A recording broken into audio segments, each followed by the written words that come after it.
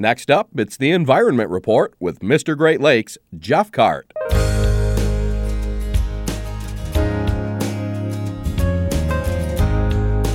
Crews will be out to combat invasive sea lampreys in the Saginaw River watershed next month.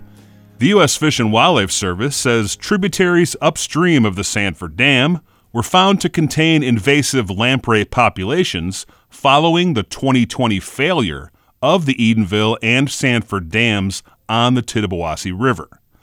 The failure of dams allowed lampreys to migrate upstream to sections of the river system they previously could not reach.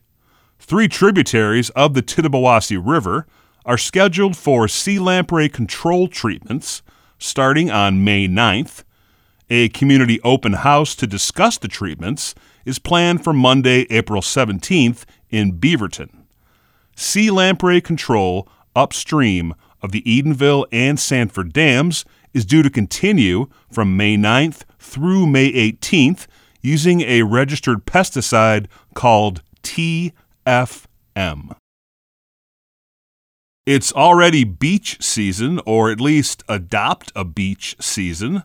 The Alliance for the Great Lakes is holding its Adopt a Beach Spring Kickoff on April 21st through the 23rd, with events on all 5 Great Lakes.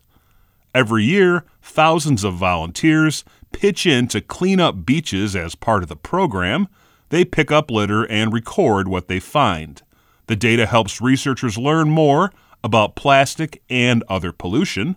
Organizers say events are planned throughout the state for the April kickoff. They encourage people to sign up for other efforts throughout the year.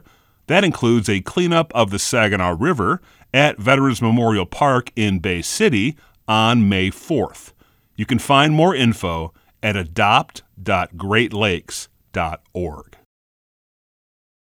If you want to take a trip to Sheboygan, you can help protect lake sturgeon during spawning season.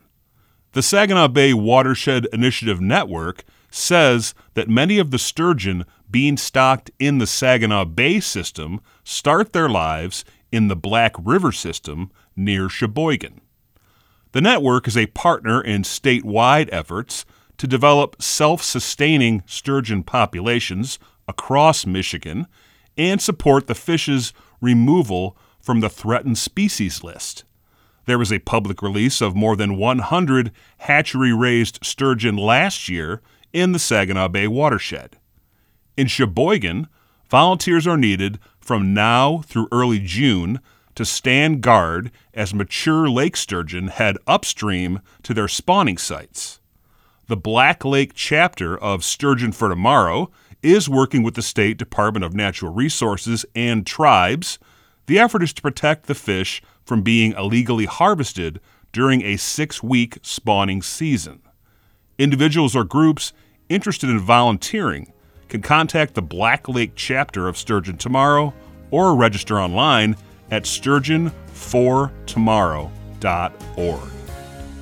This has been the Environment Report. For information on these and other stories, see MrGreatLakes.com. For Delta College Public Radio, I'm Jeff Cart.